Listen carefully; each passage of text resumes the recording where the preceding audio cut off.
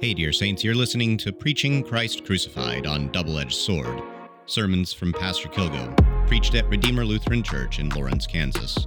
We pray that as you hear God's word, you would be strengthened in faith and love, and rejoice in the joy of the Lord's promises and kindness.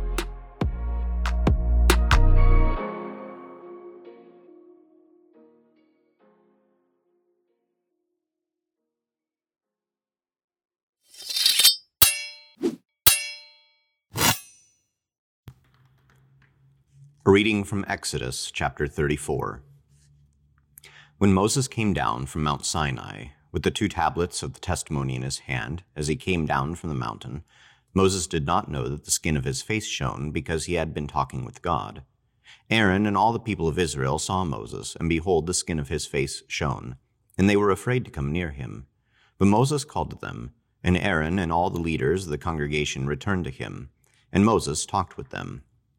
Afterward, all the people of Israel came near, and he commanded them all that the Lord had spoken with him in Mount Sinai. And when Moses had finished speaking with them, he put a veil over his face. Whenever Moses went in before the Lord to speak with him, he would remove the veil until he came out. And when he came out and told the people of Israel what was commanded, the people of Israel would see the face of Moses. The skin of Moses' face was shining. And Moses would put the veil over his face again, until he went in to speak with him. This is the word of the Lord. Thanks be to God. A reading from 2 Peter chapter 1. For we did not follow cleverly devised myths when we made known to you the power and coming of our Lord Jesus Christ, but we were eyewitnesses of his majesty. For when he received honor and glory from God the Father, and the voice was borne to him by the majestic glory, "This is my beloved Son, with whom I am well pleased." We ourselves heard this very voice borne from heaven, for we were with him on the holy mountain. And we have something more sure, the prophetic word, to which you do well to pay attention, as to a lamp shining in a dark place, until the day dawns and the morning star arises in your hearts. Knowing this, first of all, that no prophecy of Scripture comes from someone's own interpretation, for no prophecy was ever produced by the will of man, but men spoke from God as they were carried along by the Holy Spirit. This is the word of the Lord. Thanks be to God. A reading from Matthew chapter 17. After 6 days, Jesus took with him Peter and James and John his brother, and led them up a high mountain by themselves. And he was transfigured before them, and his face shone like the sun, and his clothes became white as light. And behold, there appeared to them Moses and Elijah talking with him. And Peter said to Jesus, "Lord, it is good that we are here. If you wish, I will make 3 tents here, one for you, and one for Moses, and one for Elijah." He was still speaking when, behold, a bright cloud overshadowed them, and a voice from the cloud said, "This is my beloved Son, with whom I am well pleased. Listen to him." When the disciples heard this, they fell on their faces and were terrified. But Jesus came and touched them, saying, "Rise and have no fear." And when they lifted up their eyes, they saw no one but Jesus only. And as they were coming down the mountain, Jesus commanded them, "Tell no one the vision, until the Son of Man is raised from the dead." This is the word of the Lord. Thanks be to God. Let us pray. O God, in the glorious transfiguration of your beloved Son, you confirmed the mysteries of the faith by the testimony of Moses and Elijah. In the voice that came from the bright cloud, you wonderfully foreshadowed our adoption by grace. Mercifully make us co-heirs with the King in his glory, and bring us to the fullness of our inheritance in heaven. Through the same Jesus Christ our Lord, who lives and reigns with you in the Holy Spirit, one God, now and forever. Amen. In the name of Jesus, amen. Dear saints, we have set before us this morning the marvelous festival of the transfiguration of our Lord, and we ought to ask, as we ought to ask generally of the Scriptures, what does this mean? What is the purpose, the function of the transfiguration of our Lord on the holy mountain? Now, there's a couple of kind of normal answers we tend to give to this. Is it to show forth God's glory? Well, maybe. Makes a little bit of sense because the Transfiguration caps off the season of Epiphany in which the Lord is showing forth his glory to us. That's true. Certainly he's shining there in his glory. But we ought to remember that God has also connected his glory to his name, as he tells us in the Old Testament, I am the Lord, that is my name. My glory I give to no other, nor my worship to false idols. Or that his glory is connected to his cross. When he prays in the garden, that he would be glorified, and the Father answers. It's one of the 3 times, in fact, that we have the voice of the Father from heaven. We have it at his baptism, we have it at his transfiguration, and we have it in the garden as Jesus is praying concerning his hour to come. And the Father says, I have glorified it and I will glorify it again, namely referring to our Lord's crucifixion. And then we also have his glory being connected to his word, which is where we definitely want to go this morning. The other question we tend to give to the reason for the Transfiguration is that it's there to give some sort of mountaintop experience to Peter and James and John, to encourage them maybe, or something like this. But we should remember that this is not how the Lord tends to work in the scriptures, that these sorts of miracles are rather rare, that he encourages us and strengthens us in a myriad of other ways, which we may not always pay attention to, but are immensely greater than having the Lord being transfigured before us. And those sorts of things can fade from us, which is why the Lord reminds us, for example, in 1 John, that when our heart convicts us, we should remember that God is greater than our hearts. Namely, that when our emotions tell us something that is not necessarily comporting with what God is telling us in the scriptures, either for good or for ill. So because we tend to generally not understand the transfiguration of our Lord super well, we fall into a couple of temptations regarding it.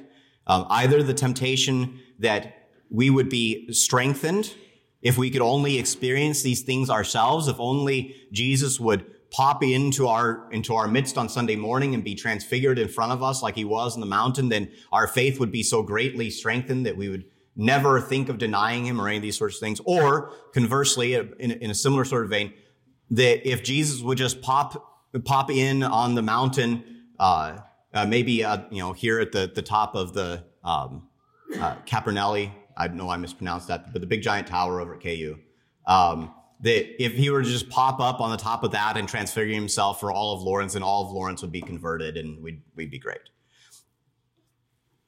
And neither of these are true. The Transfiguration, one of the things that it reminds us in a rather interesting way is that seeing is not believing. That one, we should remember that Peter, James, and John already believe in the Lord Christ when they're there with him on the mountain. And he doesn't do this for everybody, just this inner circle of apostles. But we also have this throughout the scriptures. We have, for example, Jesus reminding us in the rich man and Lazarus that seeing is not believing. The rich man is pleading that Lazarus would be sent to his brother so that they would repent. And Abraham's response at the end is, they have Moses and the prophets. If they will not listen to Moses and the prophets, neither will they believe should someone rise from the dead. Even the resurrection from the dead will not convert hearts if those hearts are not converted by the Lord's word. We have this also at the Lord's resurrection when he comes to Thomas. You remember Thomas has been out getting groceries or something, and so he comes back a week later, and Thomas places his hands into his side and into his fingers and whatnot, and he gives this marvelous confession that we echo, my Lord and my God, and Jesus gives a little bit of a rebuke to Thomas. Do you believe because you have seen? Blessed, rather, are those who have not seen and yet believe. Blessed are you, dear saints, because you have been brought to faith apart from seeing the risen Lord Christ. You've been brought to faith according to his word. This is this broad theme in the scriptures that we get, that we live not by our eyes, but by our ears, that we walk by faith and not by sight, that faith comes by hearing, and hearing through the word of Christ, not through our eyes.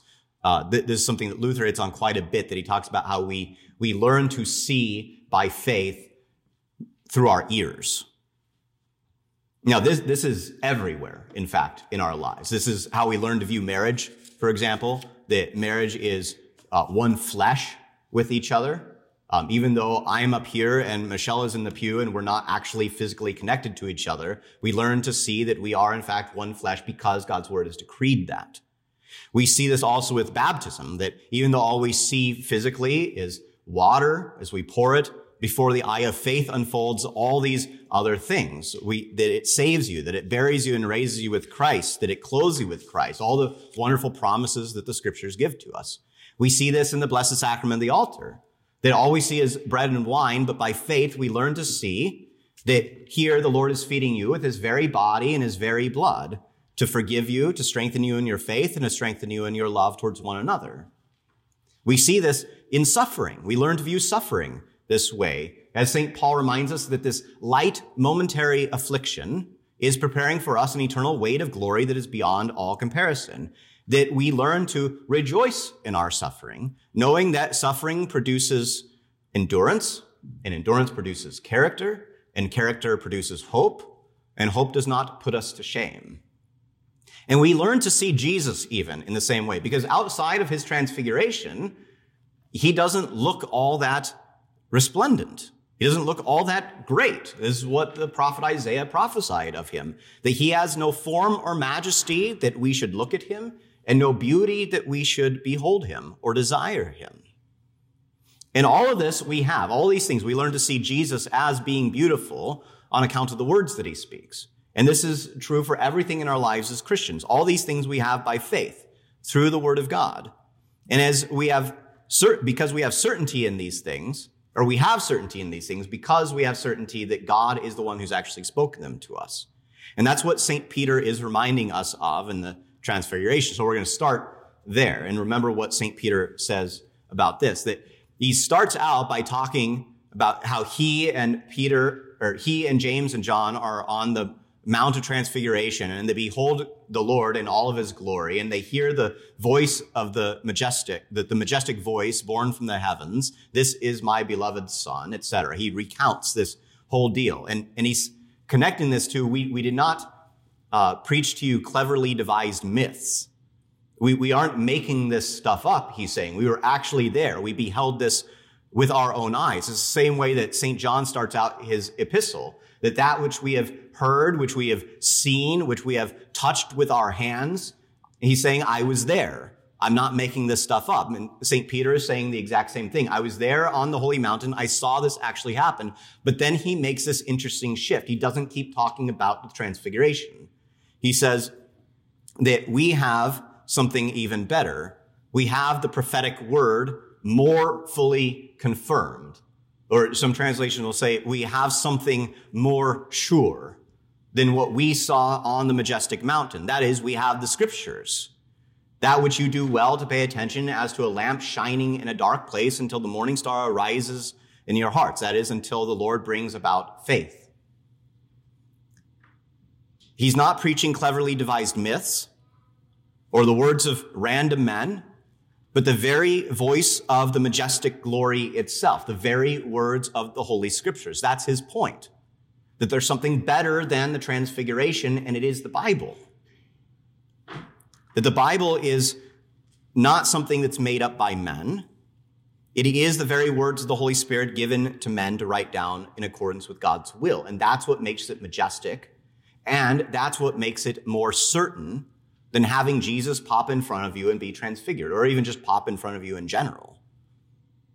Now, we have another example of this importance, and this is actually why this text is paired with the Festival of the Transfiguration, and that's with Moses as he's going up on the mountain, and his face is shining because he's been speaking with God, and then he comes down and he speaks to the people of Israel, and he puts a veil over his face. But you should note that in that text, he puts the veil over his face after he has finished speaking.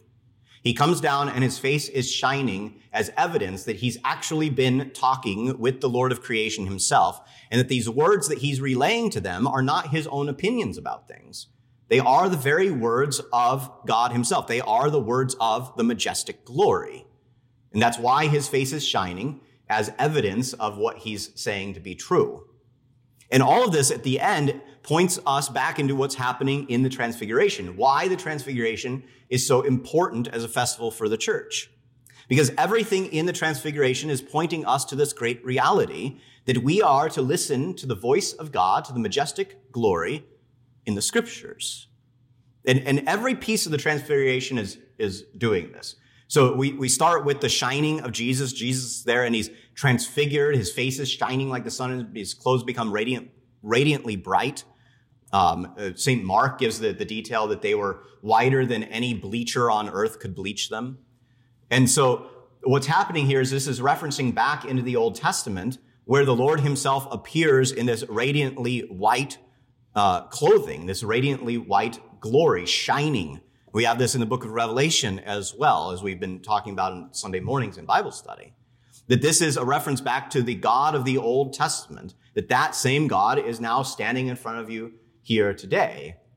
And it's also connected with the cloud that overshadows them. The language of the cloud being bright as light, and the shining of Jesus' face is the exact same words there in the Greek. That the same brightness that's coming from the cloud is the same brightness that's coming from Jesus' face itself. That is, this glory cloud, which is what it is, that was in the Old Testament. It was the sign of God's physical presence in the temple and on the holy mountain. That brightness that gets imparted to Moses' face, that same brightness is coming from Jesus, which is indicating the God who is there in the temple, the God who is there on the holy mountain, who is speaking to Moses, is the same God who's now standing in front of you today. So it's making that link. And then you have the speaking of Moses and Elijah, not to get too much into the weeds on this, that the thing to notice here, why Moses and Elijah? It's because these are the two guys that are on Mount Sinai talking to God. That's their commonality. And so what's being relayed here is that the same God that talks to Moses on the mountain and the same God that talks to Elijah on the mountain is the same God who's standing in front of Peter and James and John. And then the capstone of the whole thing is that the Father's voice comes out of the cloud and it makes a statement. This is my beloved Son, with whom I am well pleased. Listen to him. And then everything else goes away. The only thing you have left is Jesus only at the end of the day, Jesus and his word, which is everything the church needs. And that's what's being taught to Peter and James and John there. Because you remember, Peter starts getting really excited and says, hey, we should build 3 tents. We should build one for Moses and Elijah and for you, Lord. And he's not listening, as he is very apt to do, as we are all very apt to do. He gets excited about all the external stuff. And so the Lord gives this corrective. No, listen to Jesus. And particularly, we know from the surrounding context what it is that we are to listen to Jesus about. Now, the caveat to this is the entirety of the Scriptures. Jesus is the voice of the entirety of the Scriptures, both Old and New Testaments, not just the red letters. His is the voice that is echoing throughout all of it. He is the Word who is made flesh. But right around the context of the Transfiguration, right before they go up onto the mount and right after they come down from the mount, Jesus preaches this sermon that is basically identical. So right before, he says this: from that time, Jesus began to show his disciples that he must go to Jerusalem and suffer many things from the elders and chief priests and scribes and be killed, and on the third day be raised. And Peter took him aside and began to rebuke him, saying, far be it from you, Lord, this shall never happen to you. But he turned aside and said to Peter, get behind me, Satan, for you are a hindrance to me. For you are not setting your mind on the things of God, but on the things of man.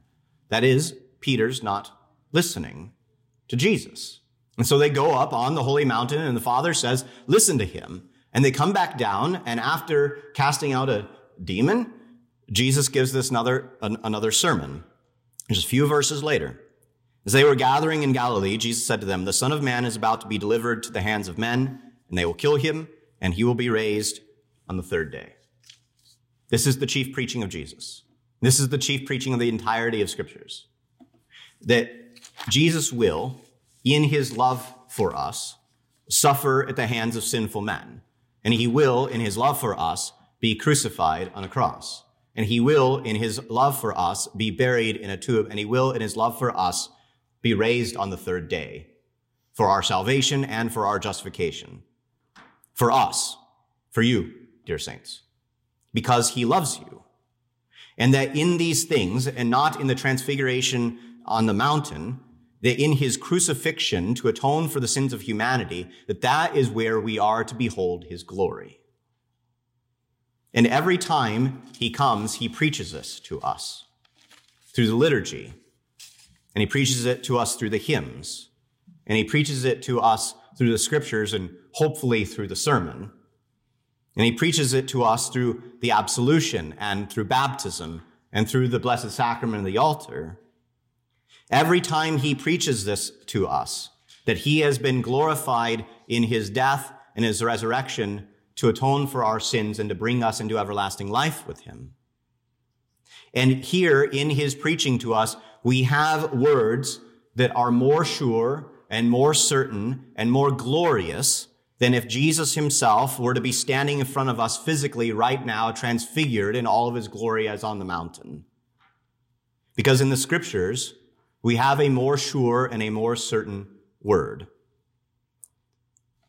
And that word we can carry with us at all times, in our hearts, in our minds, in our consciences, that it would be on our lips and in our ears, that we are always encouraged by it, that we are always being strengthened by it, that we are always being confirmed in the faith through it, until the Lord returns in the fullness of his glory, fulfilling all that he has spoken to us.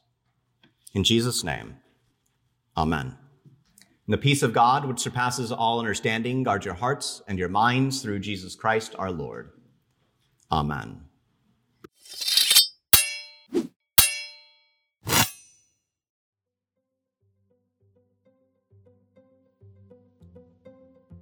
Thanks for listening to Preaching Christ Crucified on Double-Edged Sword, sermons by Pastor Kilgo at Redeemer Lutheran Church in Lawrence, Kansas. We'd like to invite you to join us for church, Sundays at 10 a.m. and Wednesdays at 7 p.m. We also have Bible study at 9 a.m. on Sunday mornings and at other times throughout the week. Please visit our website at redeemer-lawrence.org for more information. If you'd like to support this podcast, please consider going over to the Patreon page and supporting through that. You can find links to that and other pages in the podcast notes. Thanks again for listening, and we'll catch you next time.